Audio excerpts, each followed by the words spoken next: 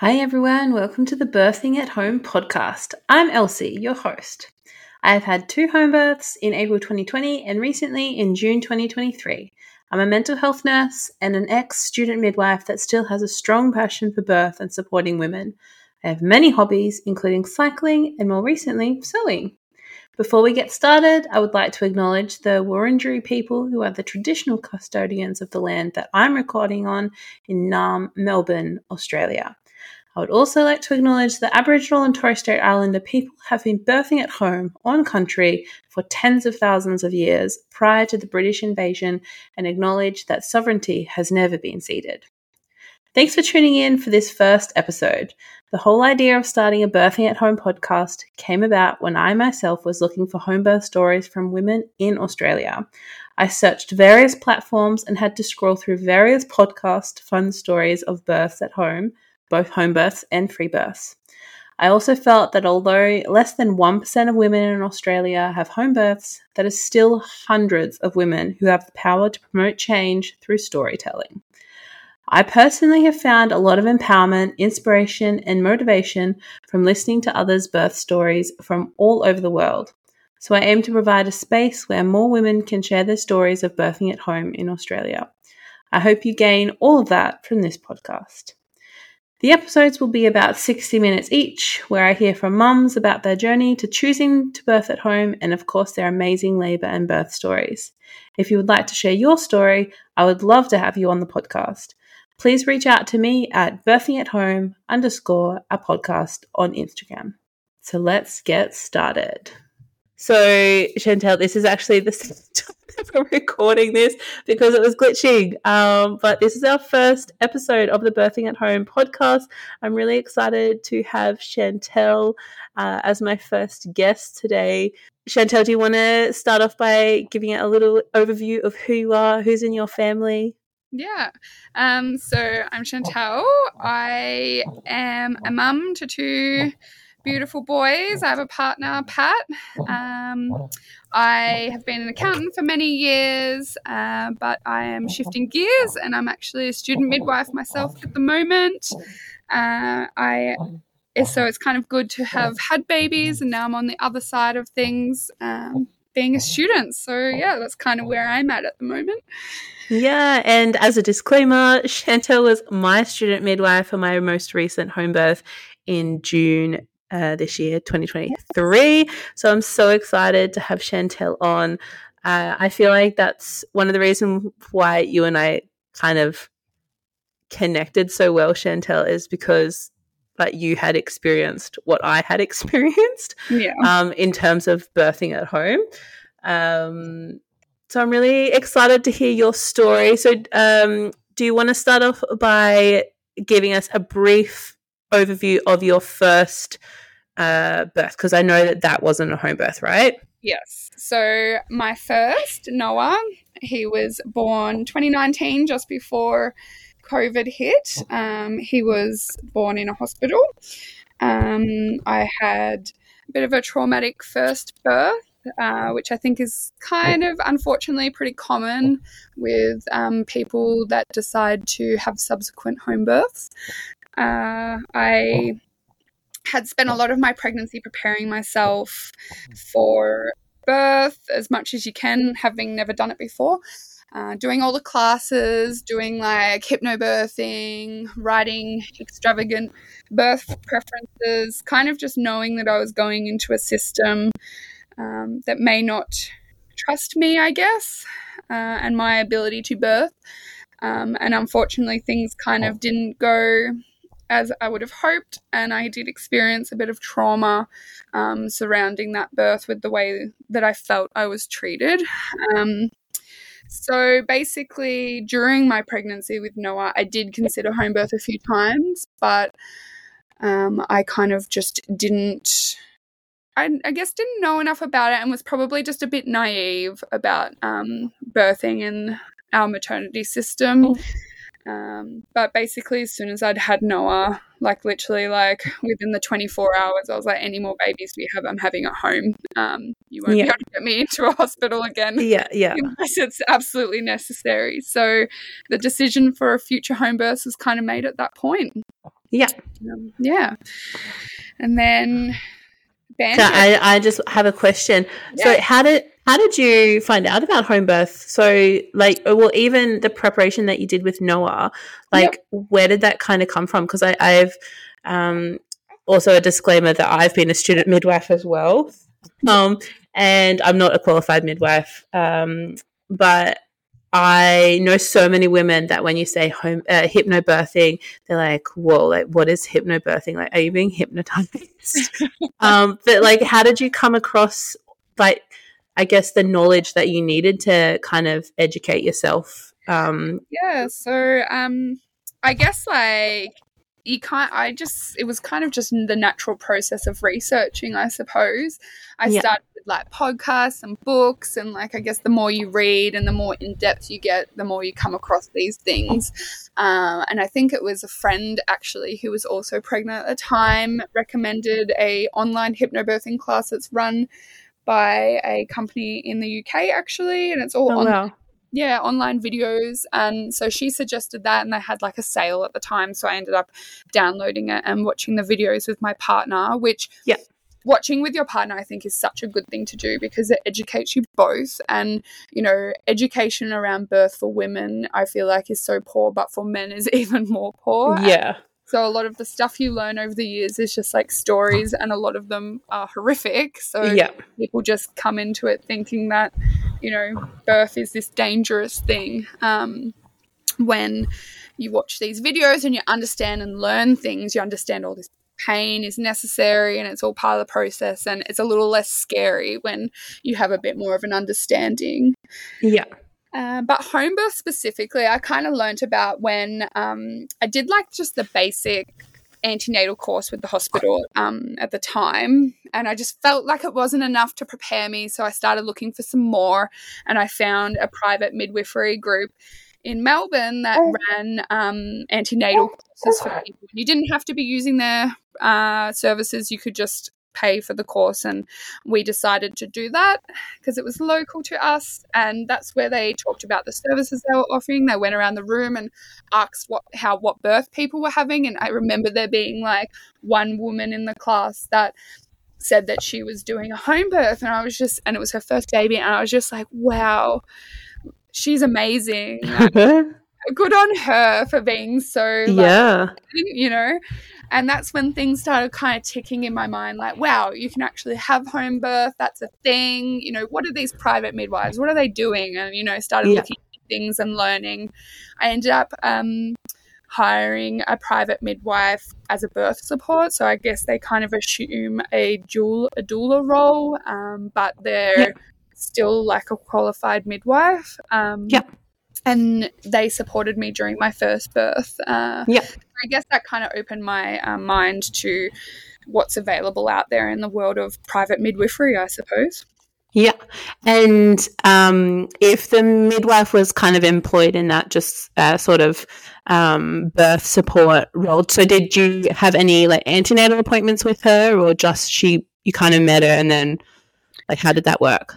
I did end up doing kind of both. I was having antenatal care at the hospital I was birthing at, and also with the private midwife.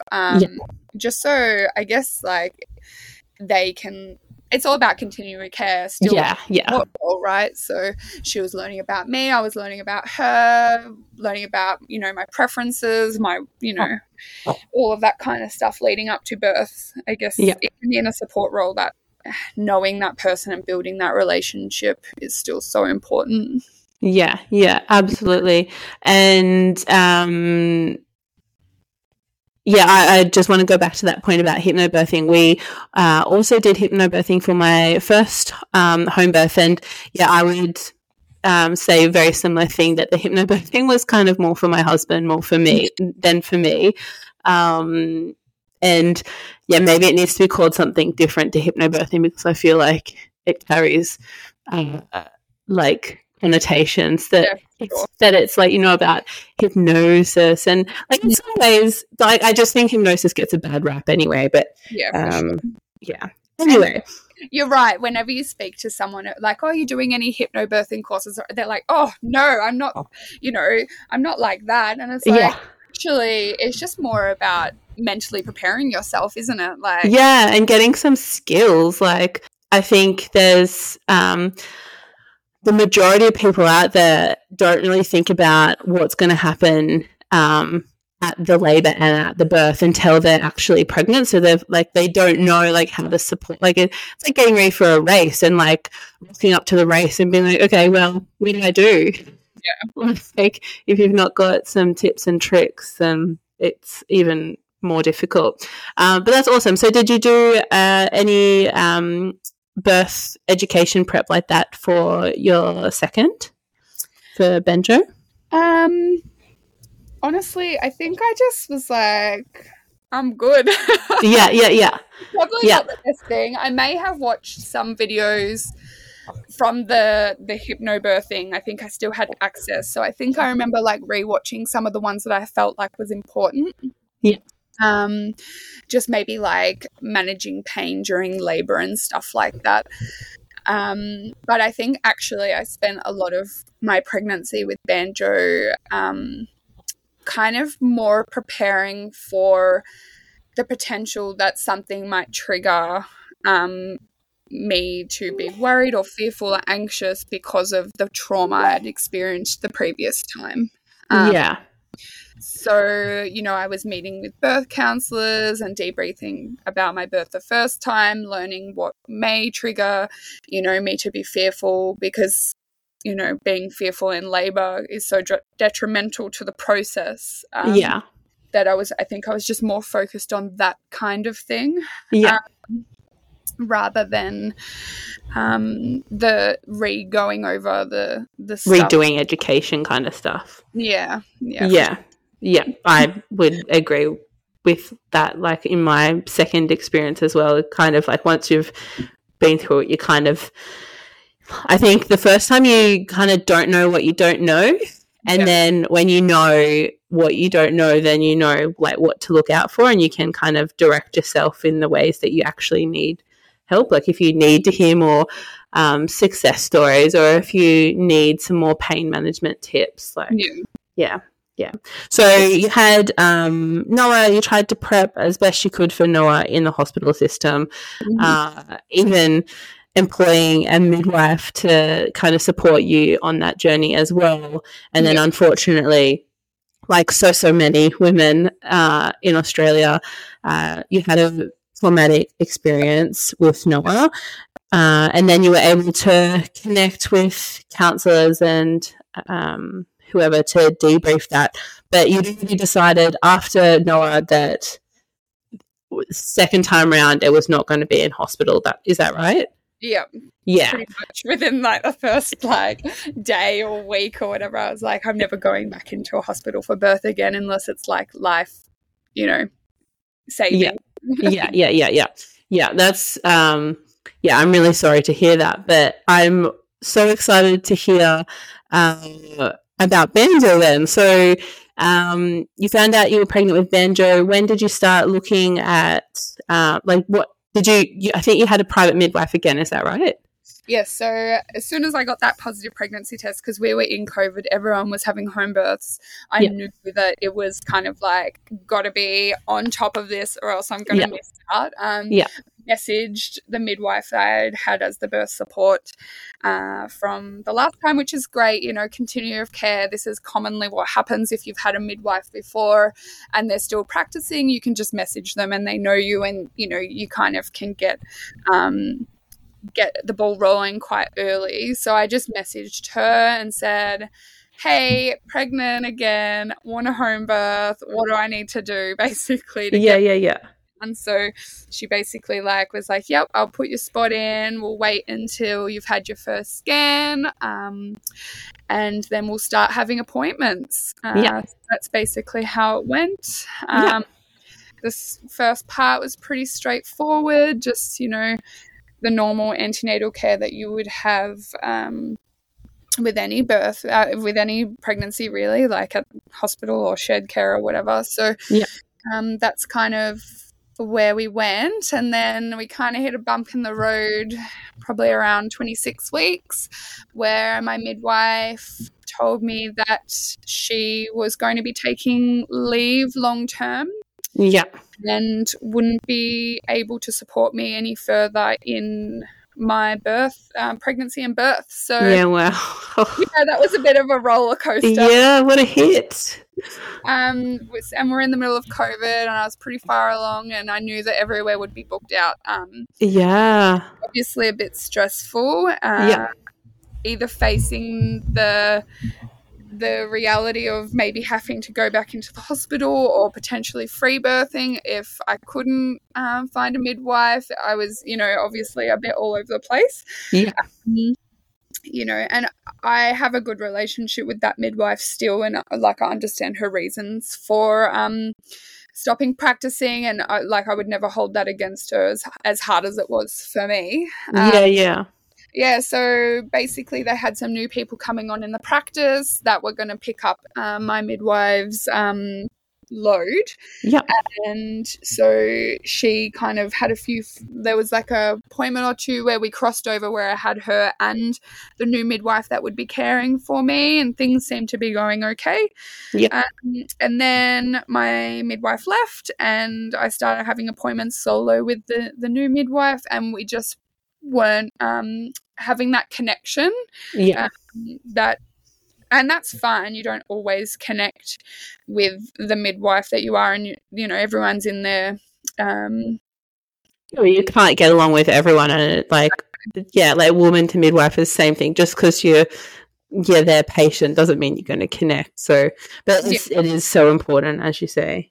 Yeah. So I was just starting to get a bit fearful, and I suppose a lot of the issues that caused trauma in my first birth were related to abandonment during birth, and I was just a lot of that was starting to come up, so I was kind of in a fearful state, and then so I just started looking for other midwives. There was no one else that could take me on at the practice that I was booked into, so I just started searching for other private midwives. Luckily found 2 different midwives that were willing to take me on at such a late stage, and I'll be forever grateful for both of them for offering a spot. And I ended up picking one that was closer to home because I was again really fearful that the one that was further away might miss it, and then I would feel that abandonment. So because I was so stressed about that, I ended up picking the midwife that was a lot closer to my house. That makes sense, I think. And then it was speed dating from that point on. Because, I was by the time that I'd contacted them, got appointments, met them, got a feel for things, I was closer to 28, 29 weeks at this point. And knowing that my first came at 38 weeks. So my gosh. The fear, the stress to get things under control. I started having appointments. We had a few extra than what you would normally have through those gestations just to try and get the relationship built. But I felt safe with her and, supported and all that kind of stuff. So leading up to birth, everything was kind of looking good again after a bit of a roller coaster there. Oh my gosh, the resilience. But just to clarify as well, so before it was with a midwifery group practice, is that correct? It was a private midwifery company that has the midwife that you ended up choosing, was she would you classify her as an independent midwife, or was she so she was independent midwife, so it was just her. I contacted her, and then she organizes just other midwives that she trusts to support her as a backup midwife. She has a little pool of them that all kind of do their own thing. So she organizes all that, and I met the backup midwife a few times. Which was all good, but it's just her basically. Amazing. And so what was Pat and Noah how old was Noah when this was all happening? So Noah turned 2 basically 2 weeks after Banjo was born. So he was I was watching birth videos with him badass mother birther on Instagram. Okay. Yeah. I'll have to check it out.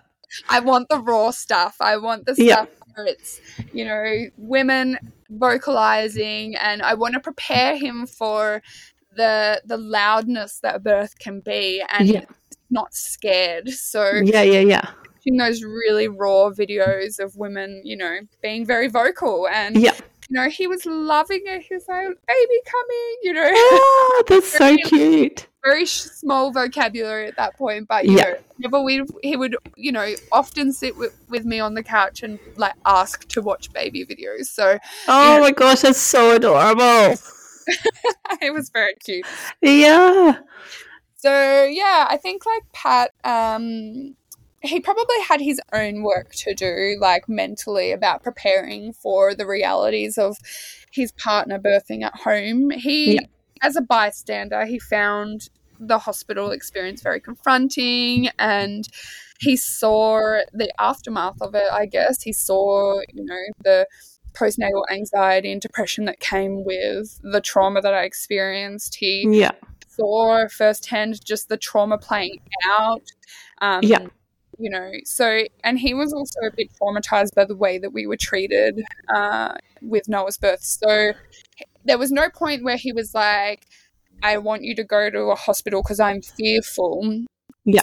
He knew that that wasn't the best place for us, and he also like trusted my body. But I still think like in our, you know, Western culture that's quite medicalized, and then him coming from a family of medical professionals as well, it was a bit for him to get over that hump to feel 100% comfortable with the idea. But I'm very strong-willed, and there was no way that his opinion was going to be stopping me. Yeah, that's amazing. I think that's quite common amongst people that want to birth at home, is that their partners often hold like a lot of preconceived ideas about what is this hippy dippy shit of like birthing at home, like why don't you just go to hospital like a normal person. But that's another thing that I'm really excited about this podcast, is to shine the light on that anyone can birth at home. Like it's not hippie, it's not alternative, it's just another place to give birth. Definitely. As simple as that. But that's amazing that he still can, as he should, continue to support you in going for a birth at home. Did he have to do like any prep work around birthing at home in the lead up to Banjo's birth? Honestly, I think he just preoccupied himself with like physical tasks. So he just spent a lot of time making sure that he knew how to pump up the birth pool and that's brilliant. And you know, these kinds of things. So that I think that kind of preoccupied his mind a bit. And so he had tasks on the day, you know, like get me water, you know, make sure the pool's all done, you know, do this, do that. So I actually haven't talked to him about if he did any prep leading up himself outside of what we'd done together, but it would be interesting to ask him if there was that's cool. So whilst Pat was practicing blowing up balls and things, and knowing that you gave birth, did you say at 38 weeks with Noah? Yeah, 38. Yeah. So what were you doing in the lead up to the birth of Banjo, or the labour and birth of Banjo? Well, like I said, we're in COVID, so I wasn't doing like pregnancy yoga or anything like that I'd been doing the first time. I did a lot of like the spinning babies, like daily exercises at home. Oh, yeah. Banjo did stay breech for a little bit longer than we were like hoping for, so I did do some inversions and laying on the ironing board upside down for based on the Spinning Babies website. I know those feels. Not that I was worried about a breech birth, but you know, our system doesn't allow us to have a breech birth at home, so hospital system, you're very, you know, very restricted on your options. So, you know, trying to get a baby into optimal position was my goal. You know, lots of walking, Um, yeah, so, and I love acupuncture. I think it's great. So I was going pretty regularly towards the end there, just like I like it as a form of like prepping my body. Yeah. Some people don't like doing it because they feel like it's trying to naturally induce the baby, but my acupuncturist never was that, like, she was never focusing on those points that potentially could induce baby. It was more just like a preparation kind of technique for us. Yeah. Yeah. And I think, well, from the stories that I've read, it seems quite a common thing that women seek out, and especially in those last weeks, just to like relax. Yeah. As well, especially if you've gone like through the stress of pregnancy and all the challenges that you have to overcome, just to simply relax. Like, yeah, amazing. I was also seeing chiropractor as well, and you know, I have to say, just that, like, I can't remember if I probably was going weekly by the end, but that weekly adjustment was just like heaven. Like, I had pretty bad pelvic dysfunction pain. So just that, like, nice adjustment would just give me a little bit of relief for, you know, a day or two after the adjustment. And so that in itself, it was so worth it. Yeah. With Noah, did you go into labour spontaneously? No, so my waters had pre-labor rupture of membranes with Noah, and I had to wait. I waited, I think it was just over 24 hours maybe before labor actually started by itself. So, you know, second time round, you know it's not going to be the same, but in your head you're like, oh, my waters are going to break. But actually I had more of like a prodromal labor with Banjo. I had like this stop and start like for a good like week or two. And at 37 weeks, we were all thinking that like baby was not that far away. Like I'd been losing mucus plug, and I was having like each night I was kind of getting something that would kind of start. I'd be like, is this it? Is that it? I wasn't getting much sleep because all night it was kind of on and off. And this went on almost 2 weeks. When did this start, sorry? Around 37 weeks. So we're all like, yep. Here we go. I just have babies early, you know. I had a student midwife following me, and so she'd just moved to Bendigo at this point. So she was like on call. Wow. You know, never trust a multi. She's just, oh gosh, I'm going to have to drive from Bendigo and try and make this birth. And so she was just, you know, trying to organize her life around, you know, as a being student, on call. How hard, like, on call and not knowing what's going to happen. So yeah, we kind of was just like, what is going on? This labor's trying to start, but nothing's kind of happening. And then eventually I was like 39 plus 4. And that's when I ended up having Banjo. But the night before, I had this stop-start labour all night. I was having on and off contractions. I was like, this has got to be it. And in the morning, I was like, Pat got Noah up for the morning, and I was like, I'm just going to stay in bed for a bit because I didn't get much sleep last night. I just need to rest. And he's like, that's fine.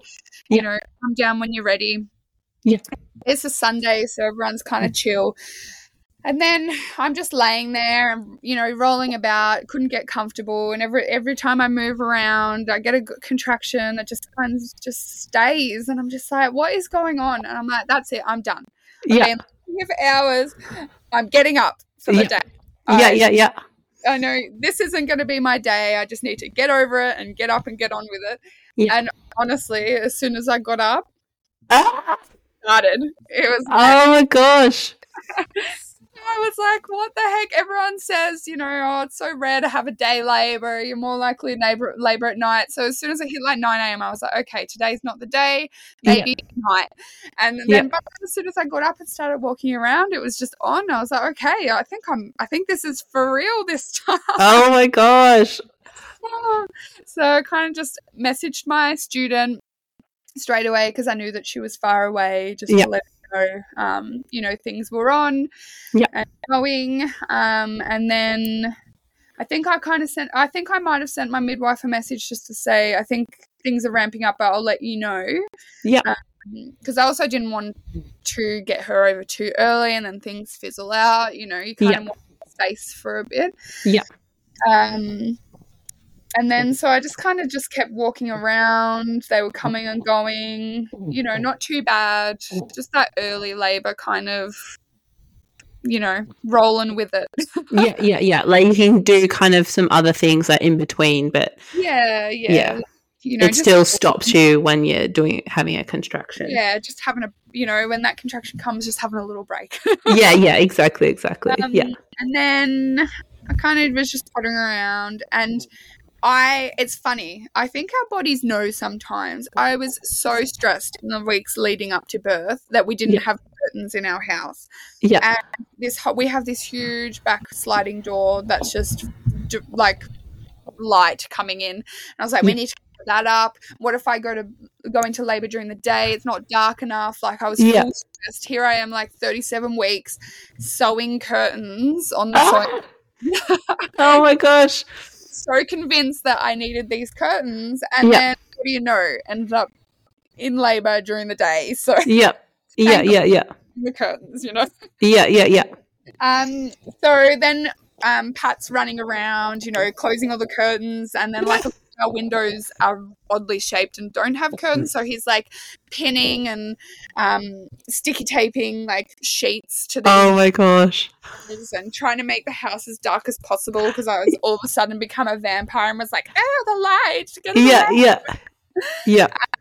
So I'm like going in and out of rooms, just trying to find the darkest spot, just trying to do my thing. Noah's just playing around at this point. And then I decided that I wanted to have a snack, and specifically popcorn. Okay, nice. And I'm like literally reaching up to the cupboard to grab this bag of popcorn, and I feel a pop. Look down, and there's like a little puddle of water below me, and I was just like, oh my god. Oh my gosh. I don't know if Not only did the popcorn pop, but you also popped. It's the funniest thing. Yeah. And I don't know if I ever ate the popcorn, because things really wrapped up pretty quickly from there. Wow. Actually, from the moment I felt the pop, I rang my midwife straight away and was like, my waters have just broken. She's like, are you having contractions? I was like, oh, I was on and off. And then like literally as we're talking about it, I had this hella big contraction. And I was like, okay, maybe get ready to come over. Oh my gosh. So you get out of bed at 9 o'clock. When are you popping the popcorn? I reckon that was about midday. So around 12. I think I remember looking and I called her around 12. So realistically only a few hours after things kind of started getting going. But as soon as that kind of happened, things kind of escalated a lot more. I ended up in the shower for a bit, which was my happy place.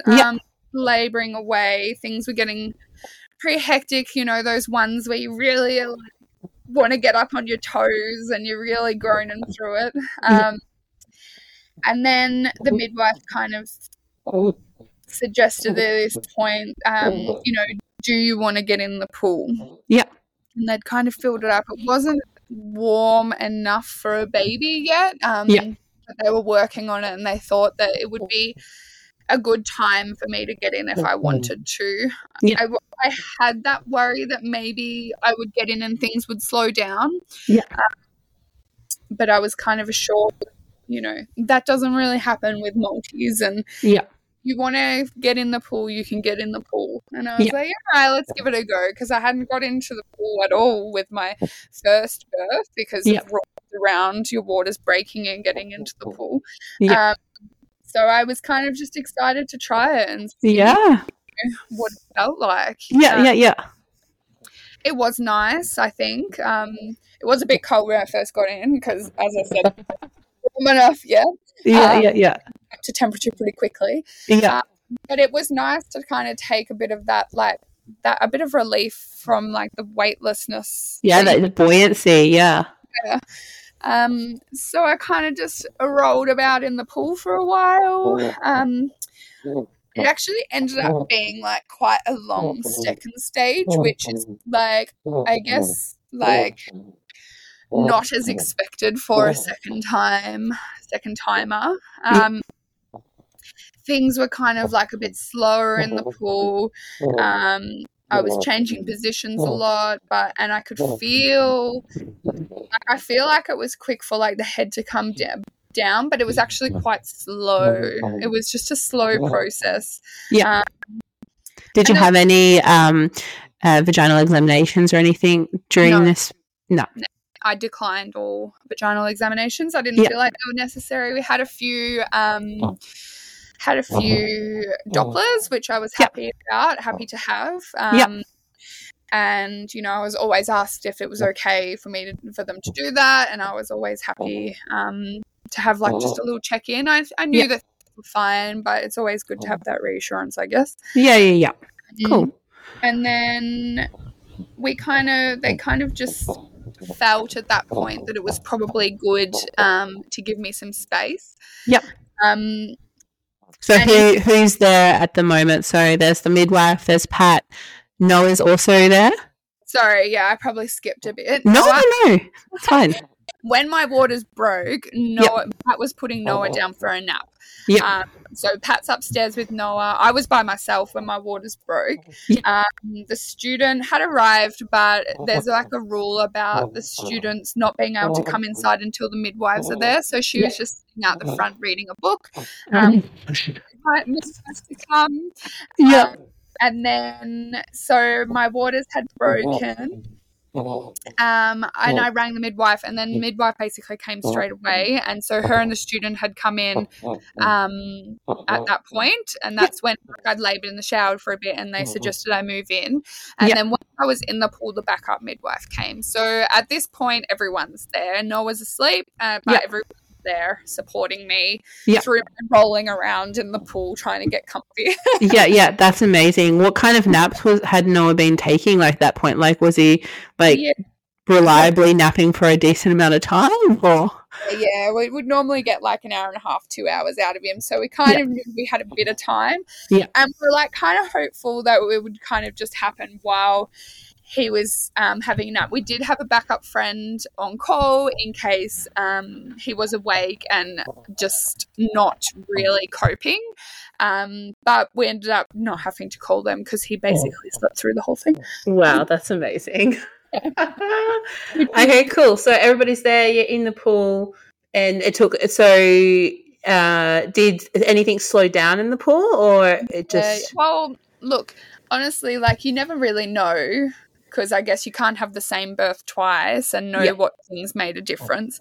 It could have been the pool that slowed things down, but it could have been the fact that Banjo ended up being a really big baby for me, and he was kind of a little bit like skewed to the, like his head was, there's a word, asynclitic, is that the right term?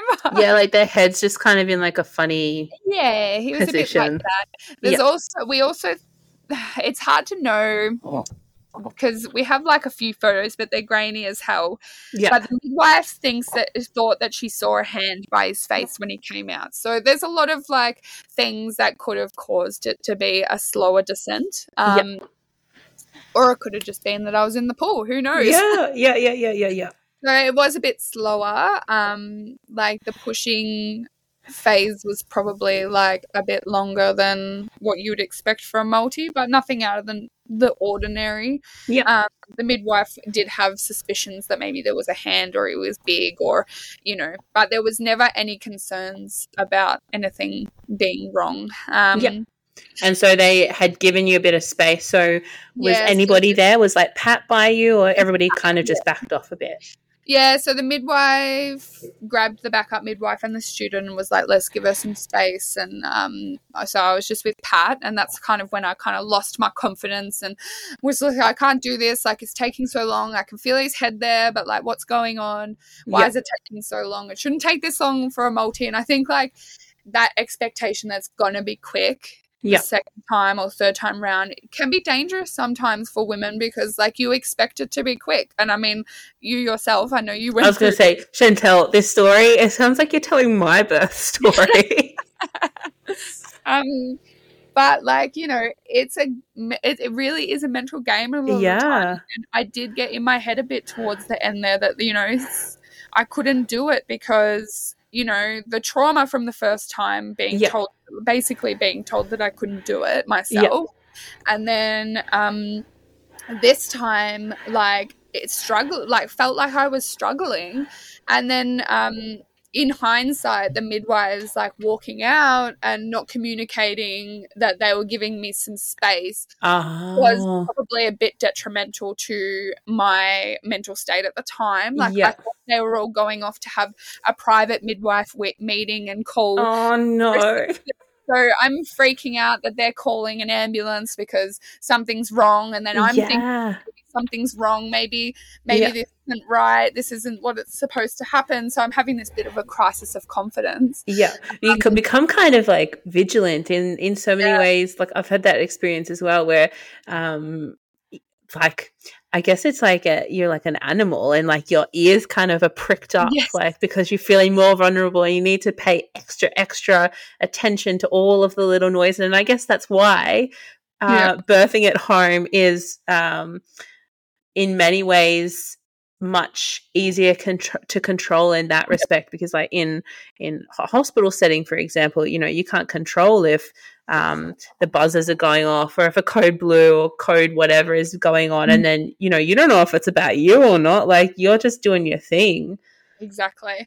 And like, I did talk about this honestly with the midwife after like post birth, and she did say that, you know, I will take that on board. Like, anytime that I feel like I need to give women space from now on, I'll let them know that that's what I'm doing, so that I don't so that fear doesn't come up in them. Yeah, the fear of that they're abandoning you or they're abandoning your wishes, or you know, I was carrying along with me, kind of reared its ugly head in like the final moments of birth, and so anyway, they came back in after giving me some space, and honestly, like, during the end stages of labor, my brain kept saying, just stand up. But I wanted so badly to have that water birth. I was like, I can find a position in the pool where I can have that water birth.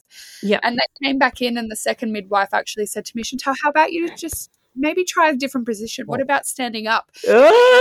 Someone saying what I was thinking. Yeah. And that's all it took. I was just like, all right, Pat, help me get up.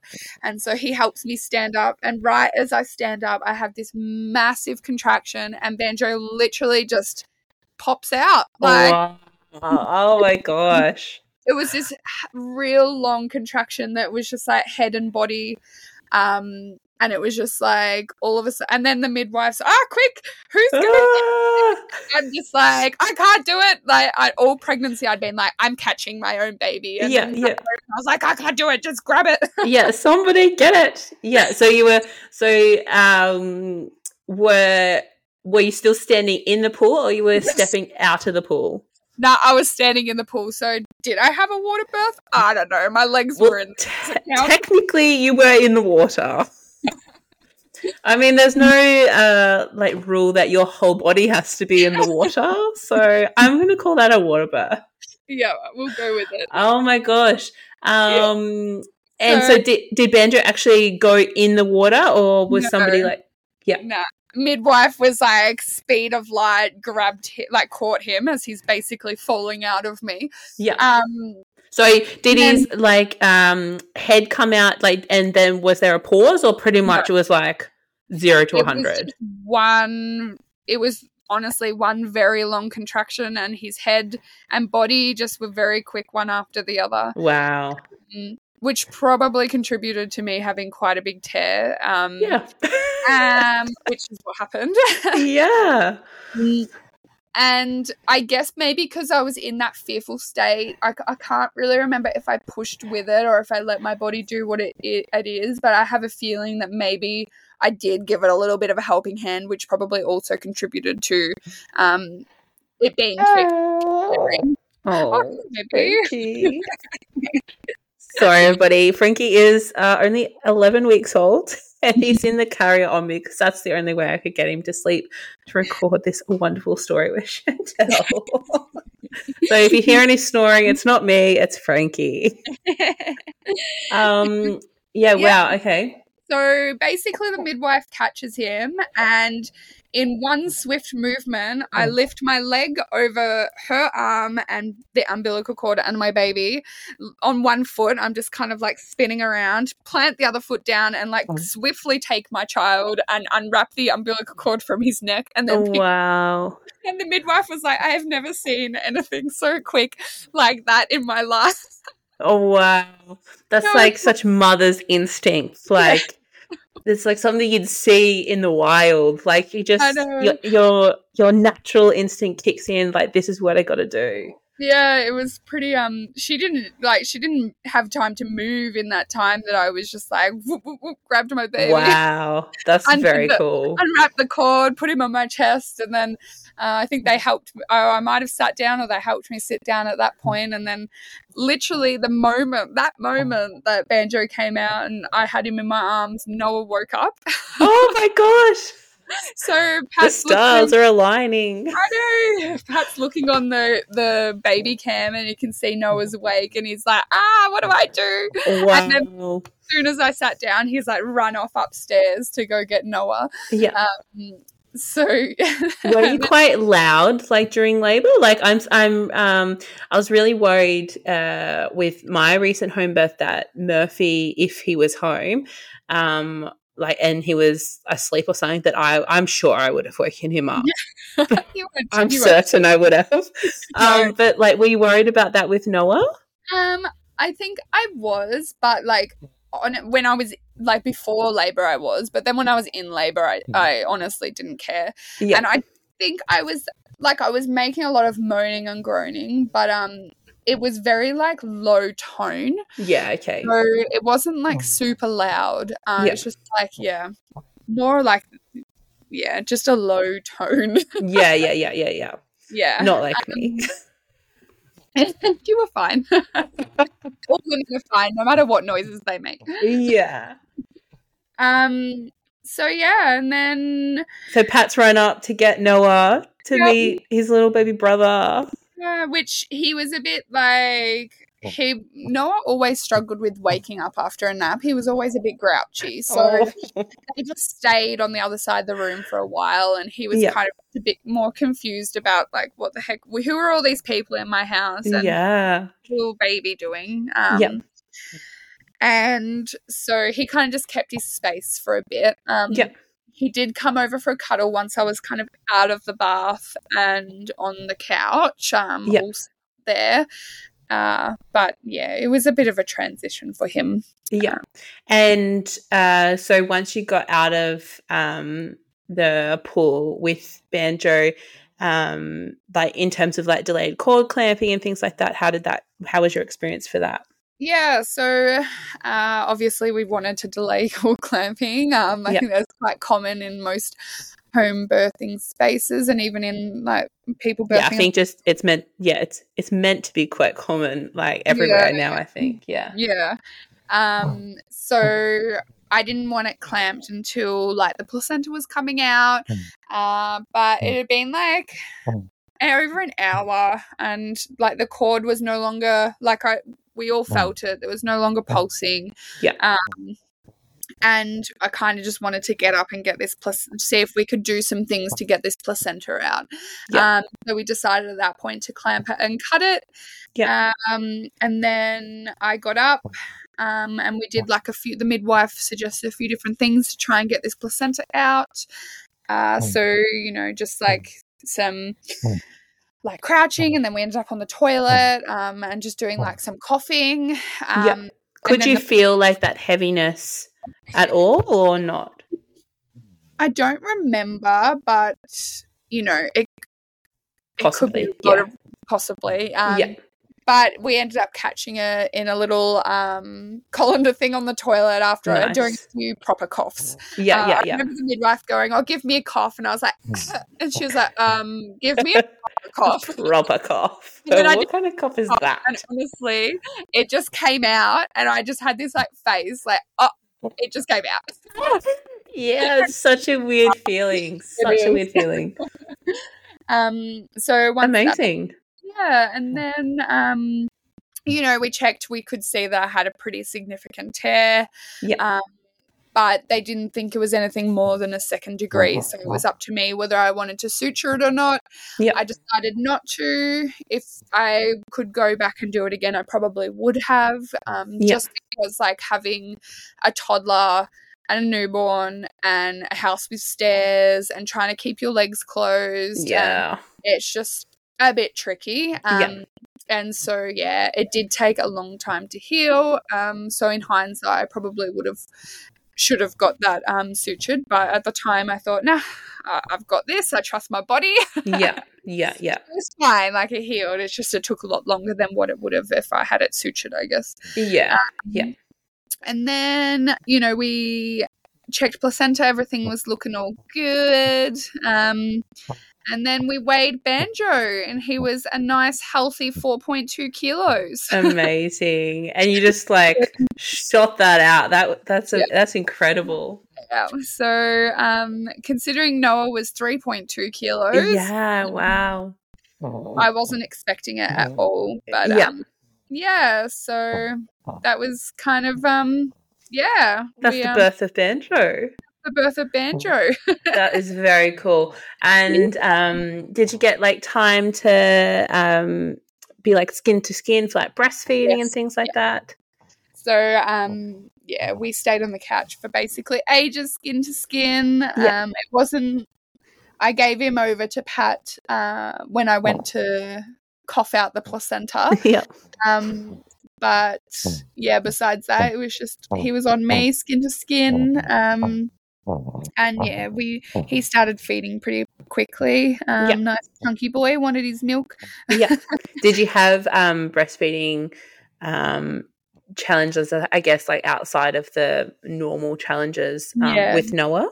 Yes. So Noah had a tongue tie, which I know in itself can be a bit controversial, but it do run in our family. Back to my nana had a baby with a tongue tie. Yep.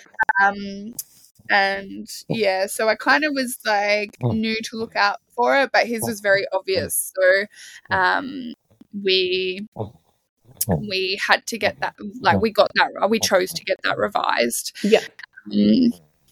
Which it's a tricky one. You never know what the right thing to do is, and I think I've been very lucky that I've always had like an oversupply of milk. So there wasn't normally when a baby has a tongue tie, there's this issue of like they don't like a low supply.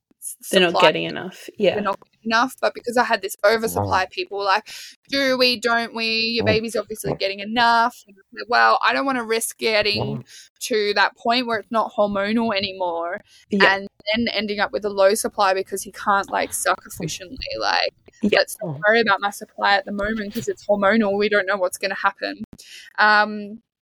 So we did end up revising it, and then Banjo was the same. He had a tongue tie as well. Yeah. And we ended up getting that revised pretty early on as well.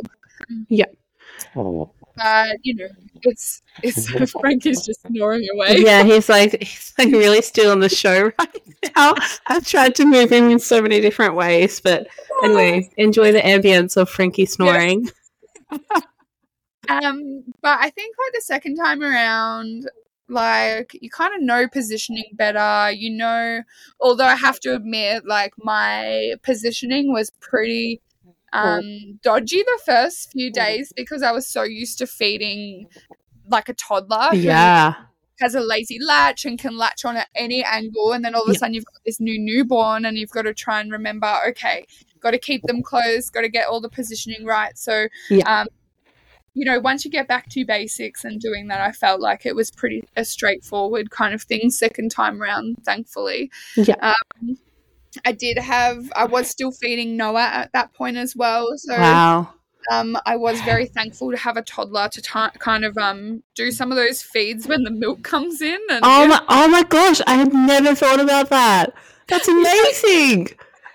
Yeah, it was very handy to have. I'm still going through like breast pads, and like I really want to use reusable breast pads, but it just can't contain the letdown. But that's so cool. I had never thought about that. Yeah, so that was like one of the big positives of tandem feeding. Yeah. In the sense that like toddlers do have different latches, and then you've got to manage your emotions when you have to say, oh, sorry, like you need to feed the baby. And so, you know, there's other layers when you do tandem feeding that can be a bit tricky to navigate. Yeah. But yeah, it worked out, I guess. Yeah. Amazing.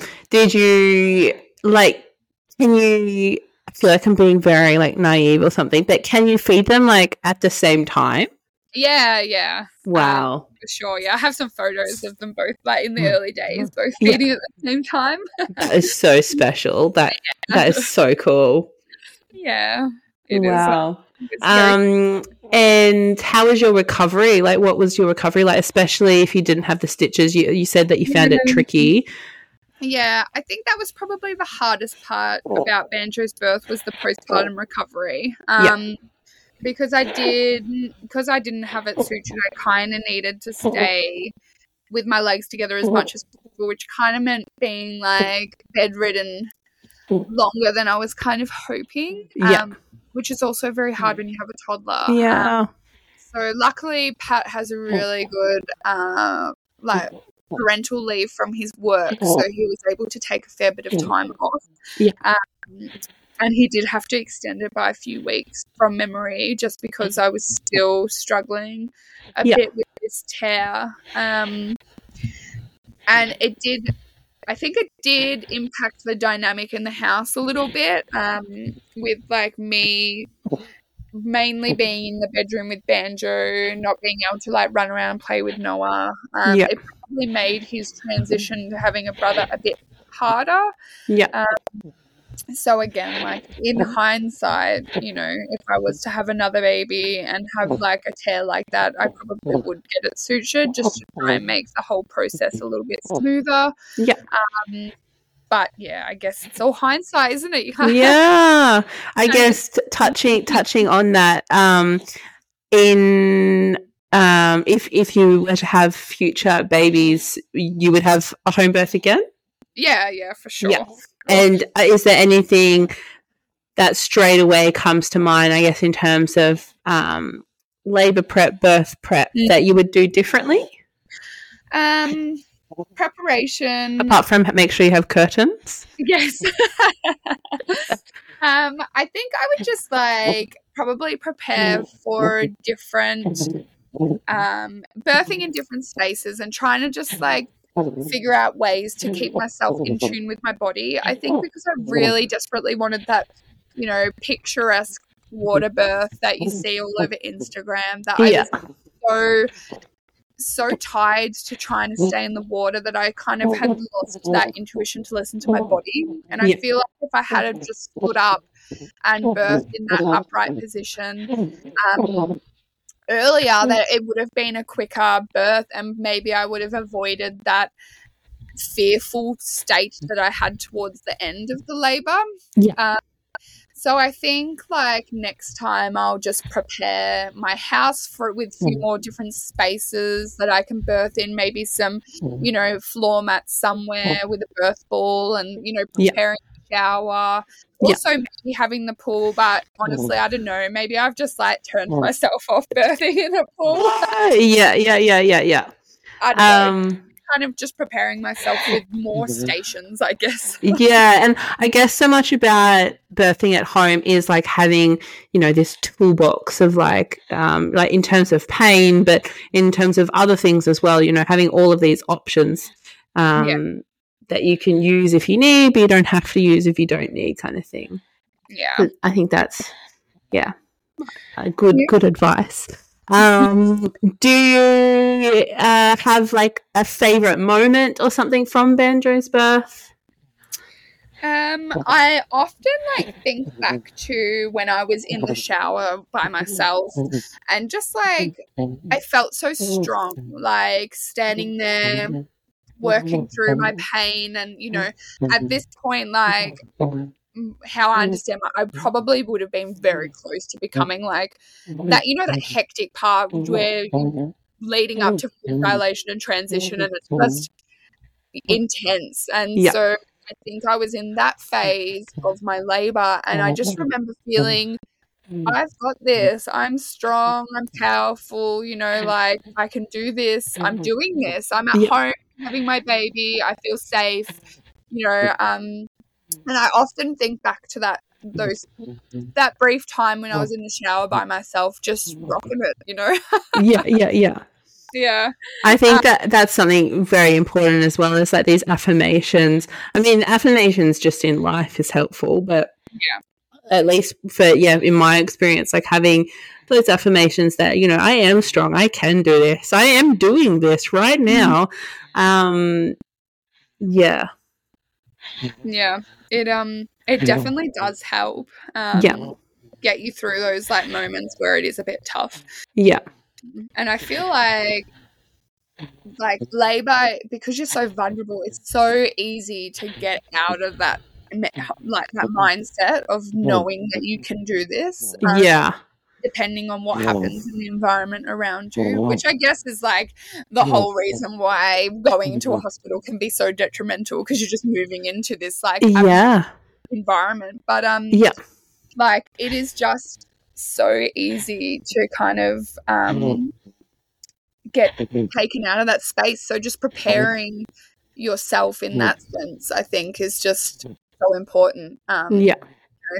Maybe this isn't working here. Before I get frazzled, let's try something else, Communicate with I think with birthing at home, you also know your space. You know that you can just run to the shower or run to the toilet or, you can say, hey, Pat, go and test out your pool blowing up skills. But in more medicalized environments, it's you can't just request that somebody go and get the pool ready for you right now. And, in my experience as a student midwife, I'm not sure what it's like in Victoria, or Victorian hospitals, but I remember that there was 2 birth suites connected to each other and there was only one shower. And so if one of the ladies was using the shower, the other woman couldn't use the shower. So you just have so much control, much more control over your space when you're at home. For sure. That's amazing. Thank you so much for sharing that story with me. Having me. I hope all of our listeners have enjoyed hearing about the birth of Banjo at home. Yes, it was a water birth, Shantelle. I'm giving that to you. And thank you for being my first podcast attendee. I don't know. You call that my podcast guest. Yes. Hopefully we can have you on again sometime, and you can talk about maybe some student midwife perspectives as well. Yeah,